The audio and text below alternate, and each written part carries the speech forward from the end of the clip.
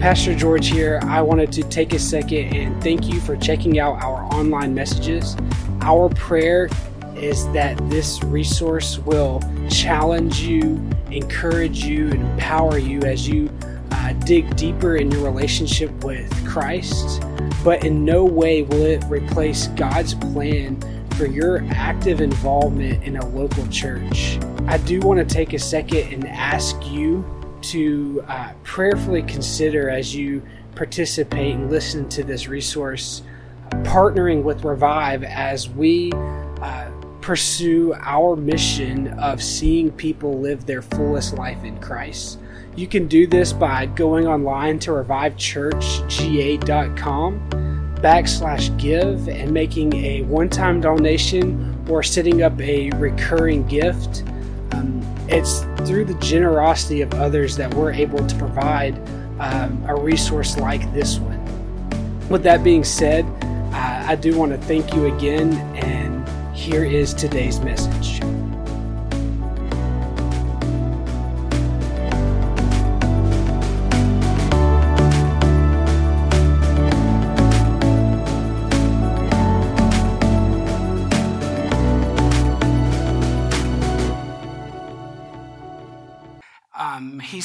He had lots of success in two different churches where he took them from about 19 members to about 75 members.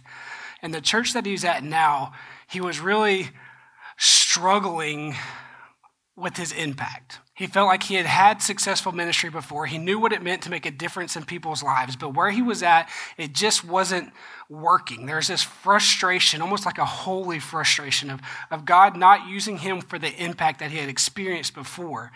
And it was a constant battle in his mind.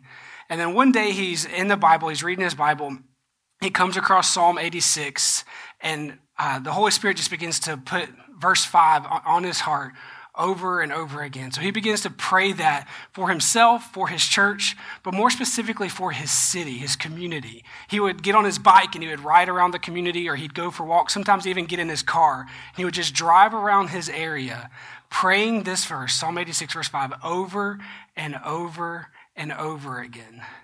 One day, about 3 weeks later, he ended up getting a second job.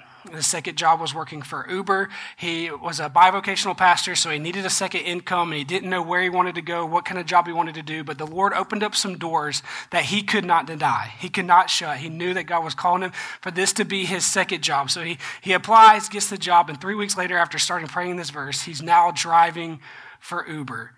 Now, what he didn't realize was the amount of hurt, broken, sinful people that would be getting in the back of his car from his community when he started driving for Uber. Conversation after conversation, he became divine appointments is what he called them. He couldn't believe that people would find out through questions and answers that he was a pastor. And it was like this moment where they're in the car with a pastor that they're never going to see again, gave them the opportunity to be brutally honest. And people would just unload on him. And it blew his mind. He said that he did more ministry in the years driving for Uber than he had done previously in his ministry career, which is dynamic and crazy. And he tells stories about how there are people who would get in his car from his community and they would be hurting, and they'd end up actually going to his church because of the conversations they had in his car. And he realized there was power when they found out he was a pastor. So he put like a little gift baggie together for all the people that rode with him that had like his name, his title, and church name, and the bag had like goodies and candy and treats and stuff in it, right?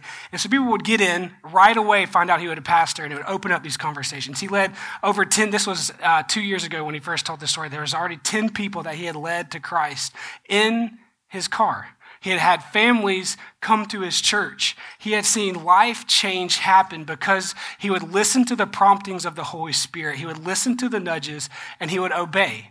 And stories would unfold. One specific story, there is this Russian lady. She had a very thick Russian accent, and she gets in his car, and she's going to the airport, which is like an hour away. So they had plenty of time to talk. And she finds out he's a pastor, and she just opens up about how she loves being a mom. She's talking about her kids. She's talking about the interactions with her kids, what her kids are doing in life, how she's proud of them. How she spends half the trip talking about what it means to her to be a mom. And he's asking questions, they're going back and forth, and they get to this breaking point in the conversation, and she's like, I just love being a mom. And she stopped. And he was like, okay. He felt the Holy Spirit telling him, there's something more here. She's not done. So instead of asking another question or coming in with his own story, he just stayed silent. He'd look back in the rearview mirror, and she wouldn't make eye contact. She's looking out the window. But he felt the Holy Spirit saying, she's not done. Stay silent. And he didn't respond. He stayed silent. He said it felt like forever. It was really probably like 60 seconds, but he felt like forever.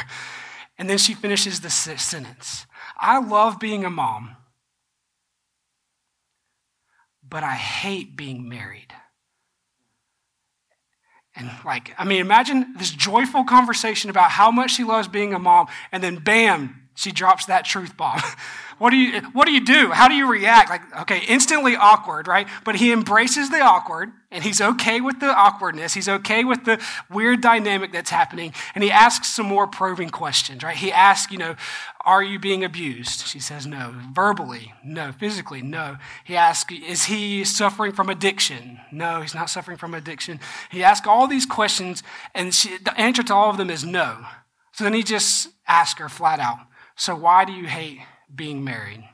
She begins to tell him the story of her husband who grew up in the rural farms of the back hills of Russia, right? He's very gruff and rough around the edges. He hasn't been socialized. He doesn't really know how to be kind to people. He's very, very rough around the edges. And she said, I just don't feel loved.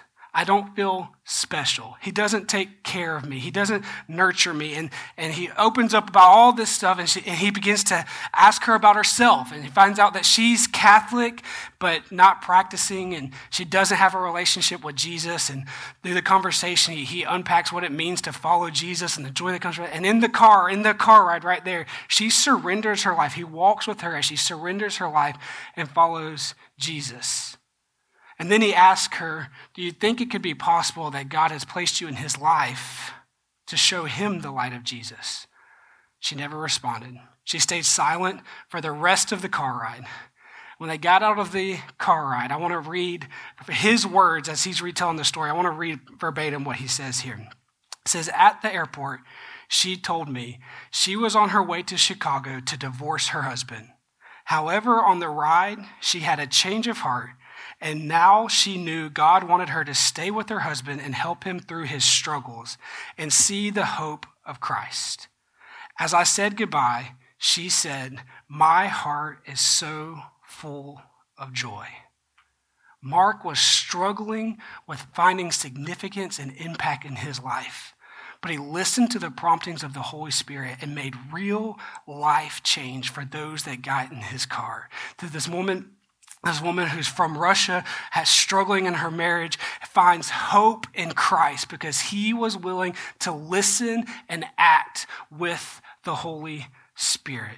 We're talking in this series about what it means to experience the gospel's renewing power, how it renews us and revives us. And one of the ways that happens is when we walk in holy obedience to the Father, our life begins to have purpose, and we can make a holy difference in those around us. Have you ever been like Mark was in the beginning of the story? Have you ever been in that place where you felt like God is calling me to more? I'm just not sure what it is. He's calling me to make a difference, but I'm just not sure what it is. I don't know where to go. I don't know how to act. I don't know what to do. The truth is the gospel is so much more than just being forgiven for our sins. That is, glory to God, that is a huge part of it. And it's so important that we embrace that and follow Jesus. But the gospel is more than just that. It gives purpose to our life. And so what I want to do is I want to unpack how that happens. And what I've seen happen, the reason what I've seen happen in followers of Jesus is they surrender their life to God, they surrender their life to Jesus, and they know they're supposed to live in obedience and holiness to him. We know that, right? We have scripture like John chapter 14, and it says that Jesus says, truly I tell you, the one who believes in me will do more and also do more works than I do. It says, if you love me, you will keep my commands. 1 Corinthians 6:9 says, don't you know that the unrighteous will not inherit God's kingdom? And we all know the famous verses in James where it says, "What good is it, my brothers, if someone says that he has faith but does not have works? Can that faith save him? If a brother or sister is poorly clothed and lacking in daily food, and one of you says to them, 'Go in peace and be warmed and filled,' without giving them the things they need for the body, what good is that? So also, faith by itself, if it does not have works, is dead." We know, the churches, we tell you over and over again, you can't earn your salvation. There's nothing you can do. There's not enough prayers that you can pray, enough money that you can give, enough church services that you can go to earn your salvation. But there's no denying that Scripture is clear. Your character and your obedience matter. But what happens is we've taken this holy life, right? We talk about holiness, and we've turned it, instead of living holy in obedience to God, we've turned it into sin management. When we think about holiness, we think about the holiness and righteousness. We think about those are words that our grandparents used to throw out, right? We hear words like holiness and like, okay, that means I got to wear a suit and tie to church. I can't wear a hat at the dinner table. You can't cut the grass on Sundays. You can't have tattoos or smoke cigarettes or drink beer. There's this long list of demands and rules that we have to follow. And we hear holiness and we hear obedience, we hear righteousness. We think, okay, there's this list of rules. If I'm going to be holy, if I'm going to have the works that we hear about, if I'm going to have that action with my faith, I've got all these sins that I have to make sure that I avoid or that I don't commit. And we turn a holy life into this life of sin management. Holiness is viewed as kind of like, I think about back in the heart of the pandemic, right? We hear holiness, we think set apart. So I got this image of if you're going out into public, you want to stay set apart from the vid, right? The COVID. And so you would wear a mask and you put on gloves or you use hand sanitizer. You stay 6 feet away from the people around you. Everything you can do to avoid the virus in the world. And holiness has been viewed like this sense of, okay, we have these list of rules that we follow so that we can avoid the ugliness of the world, the virus that's in the world. But that's not what holiness is. Holiness is not this avoidance of the bad. It's walking in the good of Christ. I like how J.D. Walt puts it. He quotes it like this: "What if holiness is not immunity from the world, but the contagion that we want the world to catch? What if holiness means being set apart like Kobe Bryant was set apart when he had the basketball in his hands, inspiring awe and amazement? Or like Mozart, arranging notes on a page? What if holiness means being set apart like Jesus, doing all the things that he did and still does, like rubbing shoulders with the lepers and pardoning prostitutes? What if holiness is the kind of greatness that inspires greatness, and not only inspires it, but empowers it?" For so many people, we reduce the Christian life to sin management, where our goal is to make it from Sunday to Sunday without falling short. We grit our teeth, we will ourselves, I'm not going to sin, I'm not going to sin, I'm not going to say those words, I'm not going to do that thing, I'm not going to click on that link, I'm not going to go to that place, I'm not going to commit that addiction, I'm not going to give in. We try to do everything we can to stay strong, and then on Saturday night we fall short. I guess I'm going to go to church today. I'm going to pray. I'm going to get the guilt out so that I can get rid of this feeling of this shame. And then I won't sin next week.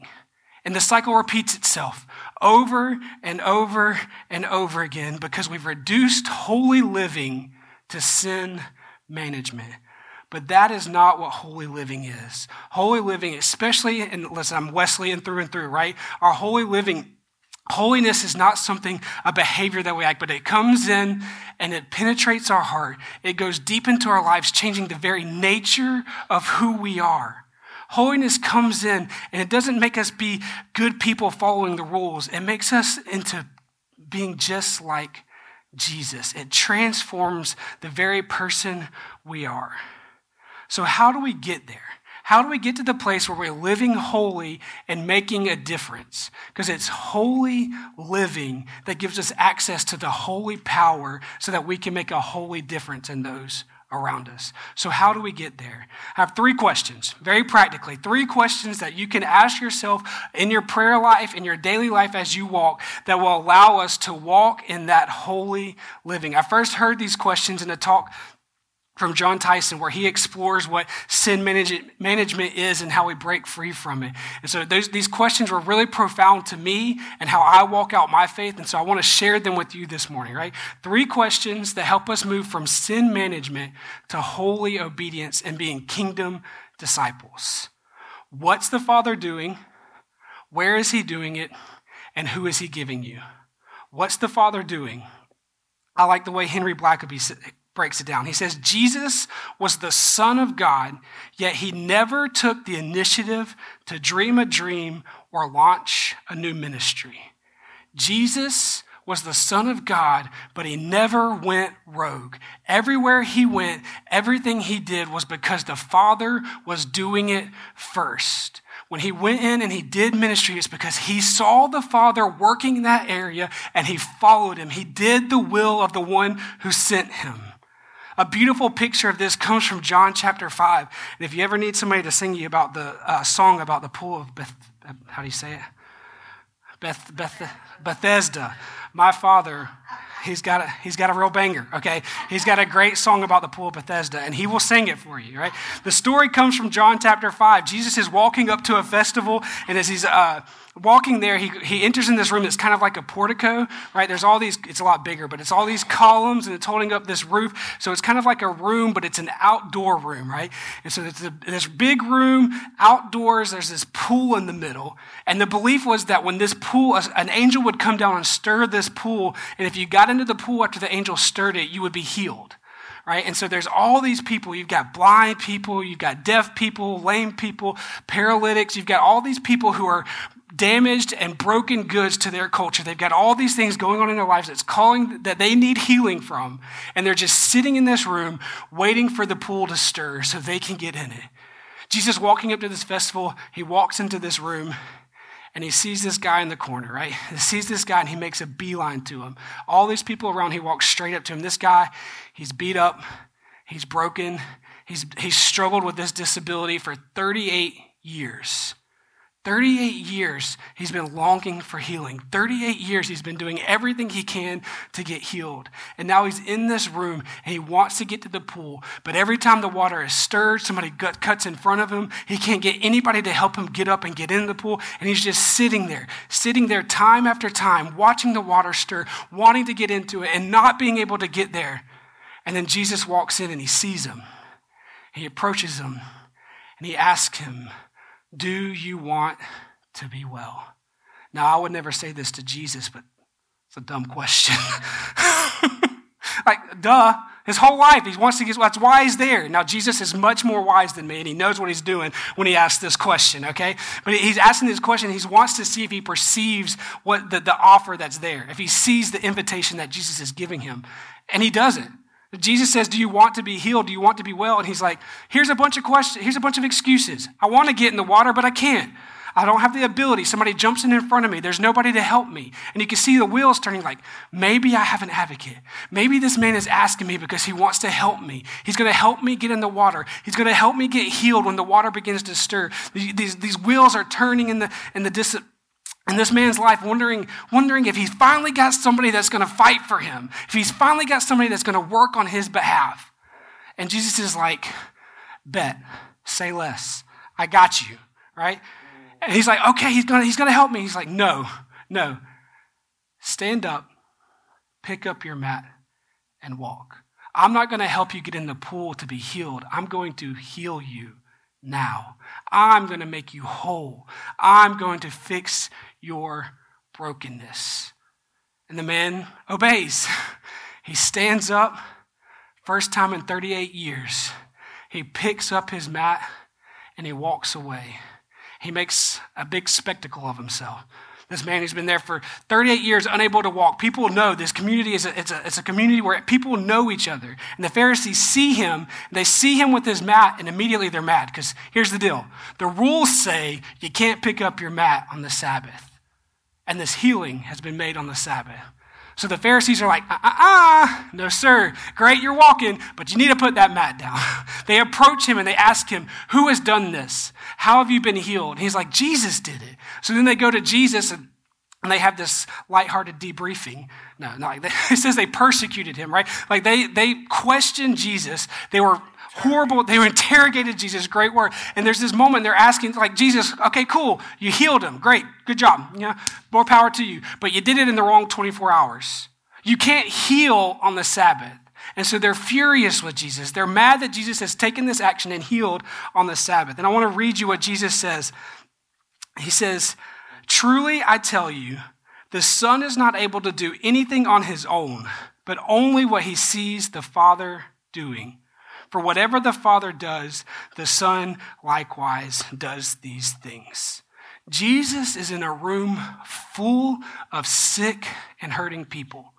And there are other stories where Jesus sees crowds and has compassion and heals everybody. He had the ability to heal everybody in that room, but he doesn't. He heals the one person. He goes to this man who's been disabled and beside the water. He goes to him and he heals this one person. Why? Because he saw the Father already working in the life of that person. I had a student back in the Stone Ages when I was a youth pastor, right, a long time ago, right? And I had this student, and he was a monster. He would come in and he would bully kids. He was really mean. He was really angry. And you could tell there were some issues there because something would happen. He would just flip a switch and lose his cool. One time he even tore the door off the frame in our youth room, right? Like very angry, lots of problems. And he even ended up going to juvenile and then coming back to the youth group. And he would be there and he would sit kind of like middle of the room towards the middle. And he would fall asleep during every talk. He would come and he would get angry, sometimes pick fights, and we were like, why is he even here? But for some reason, I could not shake him. His name would come to my mind when I was praying. I would think about him all the time. I just knew that God was doing something in his life. And I couldn't explain it because there was no evidence of it, right? He was angry, he was mean, he was sleeping, not paying attention, but I knew God was wanting him. God was moving in his life somehow, so I would pray for him, I'd talk for him. Eventually, I invited him to kind of help me pass out papers, and I saw this light go off in him, and then I'd have him help me pass out snacks, and I realized that when you asked him to help serve, the anger melted away. And so I began asking him to serve weekly, to do different things, and began having conversations with him, and then I really wanted him to go to youth camp. As a youth pastor, I knew that this was a powerful moment where kids give their lives to Christ and they get a call to ministry. That God moves in an amazing way at youth camps. But he did not have the money to go. So we did all these different scholarships every year. We had lots of kids in the youth group, lots of kids going to camp, lots of kids wanting to go to camp. I made sure that he did the work and got the scholarship to go to camp.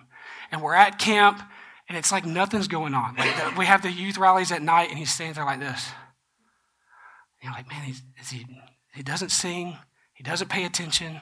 Is God really working on him? Am I crazy here? And I'm praying for him. I'm talking to him. He loves everything else about camp. He's playing the games. He's taken this huge half-a-tree log. He's put the team flag on it, and he's championing the flag. He walks around camp the whole week carrying this giant flag for their team name and everything on it. It's all week. We're on the last night of the week. Thursday night. And it's Thursday night. It's kind of this big night where we pull out all the stops. People from the community come in. It's a big night at camp. And I'm like, this is the night. I've been praying for him. I know God is working. I can feel it. I've had conversations. I know tonight is the night. The rally comes and goes. Nothing happens. And I'm just got this feeling of defeat. I know God is working. I feel it, but I don't see it. And then it's getting close to the bedtime. And he comes to me, he's like, hey, I left our flag down at the pavilion. Can we go down there and get it? I'm like, okay. So we walk down there and get it. And as we're walking back, I just ask him, I was like, hey, I feel like God's moving in your life. Is he doing anything for you? Is anything happening? And in that moment, he just breaks down. Tears start flowing. He throws his arms around me. We have a conversation. He ends up surrendering his life to Christ. I get the joy of baptizing him when we get back from camp and church and everything like that.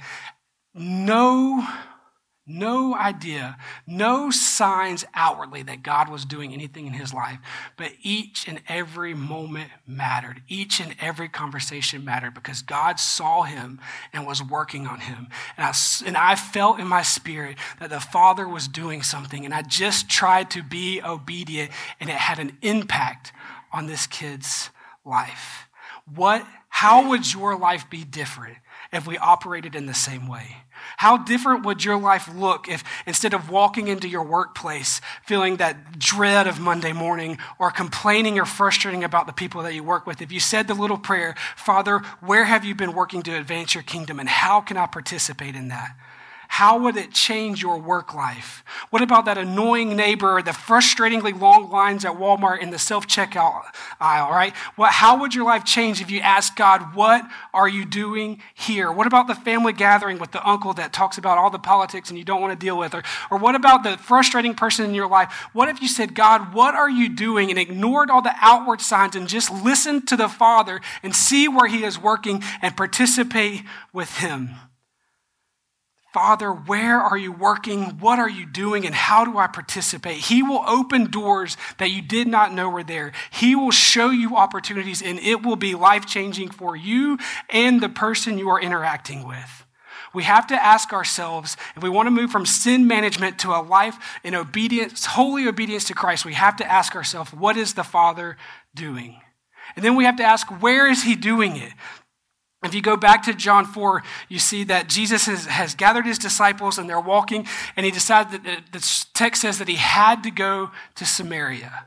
Now, a lot of times we can miss this as reading the scripture, but Samaritans and Jews did not get along. It was an incredible, years before they had this big ethnic battle, right? The Jews were not allowed to intermarry, and some of them did intermarry. And so they were cast out, and they ended up being called Samaritans, and they were viewed as heretics and evil, and there was this big battle going on. And I mean, they were burning each other's temples down, their communities down. It was horrible. This ethnic divide, tension between the Jews and the Samaritans. They did not get along. They did not interact with one another.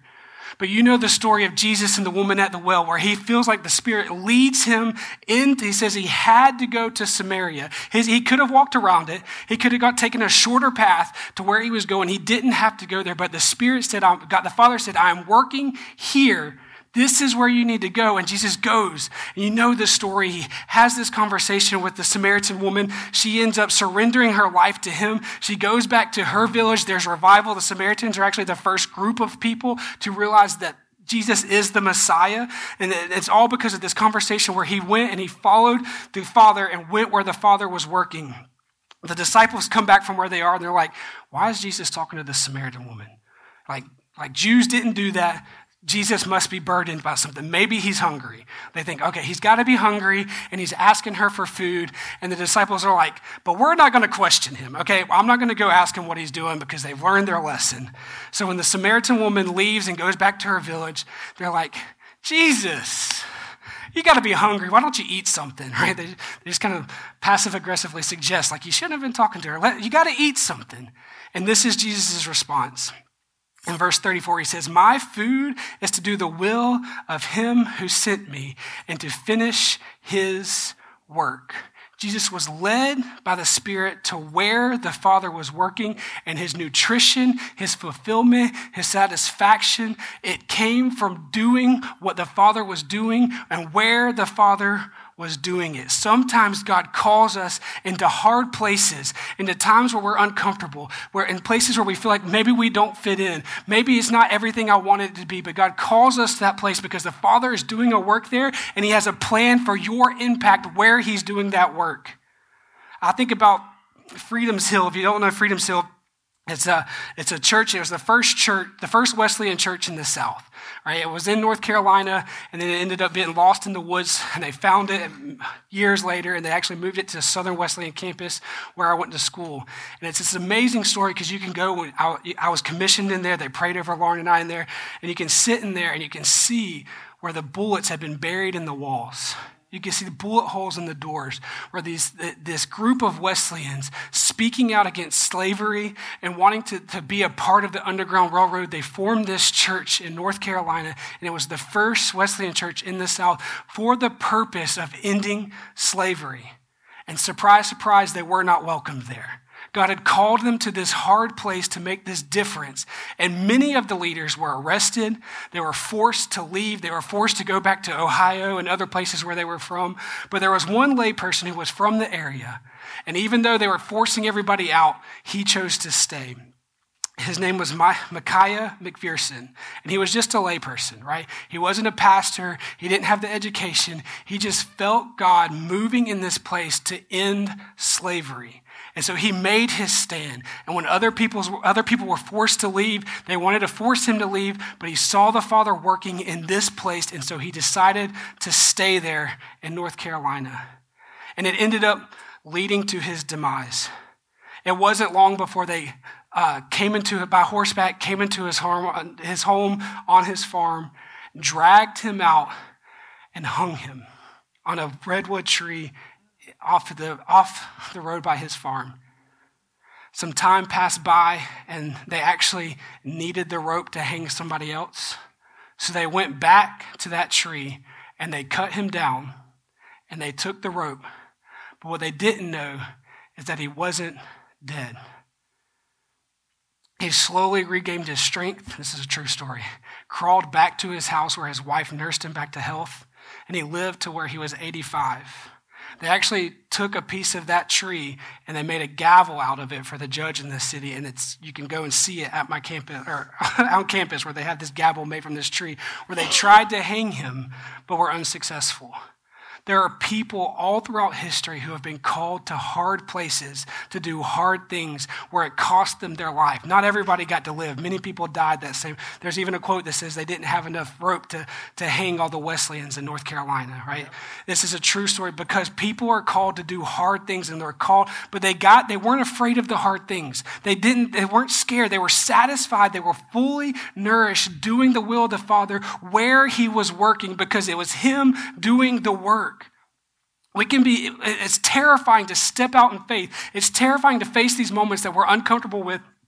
But when we see that God is working in a place, we have to live in obedience, radical obedience, going where he is going and doing what he is doing because it gives us the nourishment we need. You will find full satisfaction. You will find that significance, the impact that you've been longing for when you listen to the Holy Spirit and you go where the Father is calling you. What is the Father doing? Where is he doing it? And who has the Father given you? In John 9, there's a man born blind, and they ask, why is this man born blind? Is it the sin of him or the sin of his parents? And Jesus is like, it's neither of those things. It's so that God can be glorified. This is the George paraphrase, okay? And so that Jesus heals him. Great, good news. Bad news, once again, he does it on the Sabbath. Like, come on, Jesus, wrong 24 hours, right? And so what happens is the Pharisees they're like, oh, this is not good. He should not be healed on the Sabbath. So they go to the man's parents. They're like, hey, who healed him? And they're like, I don't know. He's a grown man. Go ask him. Really, that's basically what they say. And the point is that they are afraid of being kicked out of the synagogue because this is the center of belonging. It's the center of community. And if you get kicked out, it is devastating, humiliating. It can cost you relationships. It can cost you your lifestyle. It's horrendous to be kicked out of the synagogue, and they're afraid of that. So they pass the buck. Don't ask us, ask him. So they go and they ask this man, who healed you? And he almost seems clueless. He doesn't care. He's so overjoyed that Jesus has healed him. He doesn't care what the consequences are. He's like, oh, it was Jesus. Why? Do you want to follow him too? Yeah, you can imagine the Pharisees were not happy about this. So they kicked him out of the synagogue. They cast him out. And Jesus, hearing that he has been cast out, goes on a hunt. I've got to find this man. I mean, think about what you know about Jesus in this time. Crowds gathered everywhere he went. Word had spread that he's healing people, that he can heal you of all your brokenness, that he can forgive you of your sins. Plus, he's doing things to make the Pharisees mad, and people didn't like the Pharisees anyway. So he had all this profound teaching. Everywhere he went, people gathered. People were grasping at a chance just to touch the fringe of his coat. He has this power. These crowds would gather everywhere he went. And so Jesus is in the city and he's trying to find this man. You can imagine how difficult it is. He only has three years to do ministry, and he spends a whole afternoon when everything he does counts. He spends the whole afternoon searching for this man, trying to find him. And then we see this in verse 35. It says, Jesus says, they had heard that he had thrown the man out, and when he found him, he asked, "Do you believe in the Son of Man?" And the guy's like, "I don't know. Who's the Son of Man?" And Jesus is like, "You're looking at him." And he falls to his feet and he worships Jesus. And there's a lot there about Jesus being the Son of Man and worshiping him and all that stuff. But what is extremely profound that was pointed out to me is Jesus' word. It says, when he found him. Despite the crowds, despite the opportunities to reach all these people, despite his need for food or drink, despite being hunted by the Pharisees, Jesus found this man. He had been given a person by the Father, and Jesus was fixated on him until he had secured him as one of his followers. We see Jesus pray this in the high priestly prayer in John 17. He says, "I have not lost any that you had given me." Jesus had been given this man, and he was willing to sacrifice the time and the energy and the opportunity in order to find him. That is the notice of heaven. God had been doing a work on this man, and it was given to Jesus, and Jesus sought after him.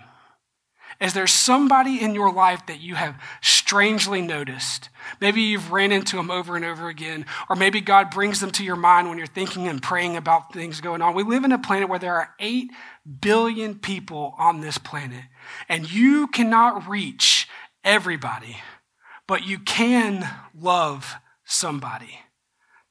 The attention of heaven is on not just the masses, but on the individuals. And God has uniquely qualified you to reach those he has directed your way. This is what the Uber pastor, Mark, was doing, right? He had people get in his car. Not every conversation was a God conversation. He had been doing ministry for 4 years and led 10 people. You can imagine the amount of people that got in his car, but 10 people had surrendered their life. You are not responsible for leading every single person to Jesus, but you are responsible for loving and seeing where the God is working and seeing those that he has given you and obeying him.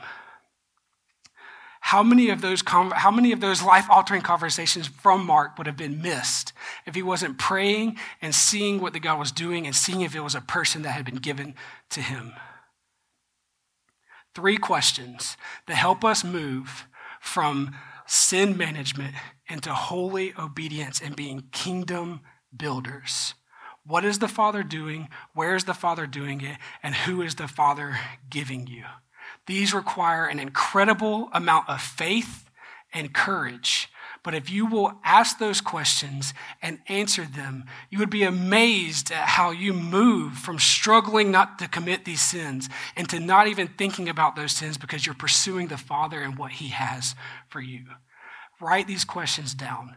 Pray them daily and see if God doesn't begin performing miracles in your life. Not every holy moment is significant and big and huge, but they all matter. Even the small conversations make a difference. It what could it hurt? The worst thing that can happen, you mess up and you give encouragement to the wrong person. How horrible would it be to just encourage somebody by accident, right? We have to be courageous and have faith and pray and see where the Holy Spirit is moving. And when we live in radical obedience, that is when holiness has transformed us to the core. We are called to live holy. That's how the gospel renews and revives us. But holiness is not sin management. It's participating in what the Father is doing by the power of the Spirit. Let's pray. Heavenly Father, we thank you that you choose to partner with us. We thank you that you encourage and empower us to do the work that you have set before us.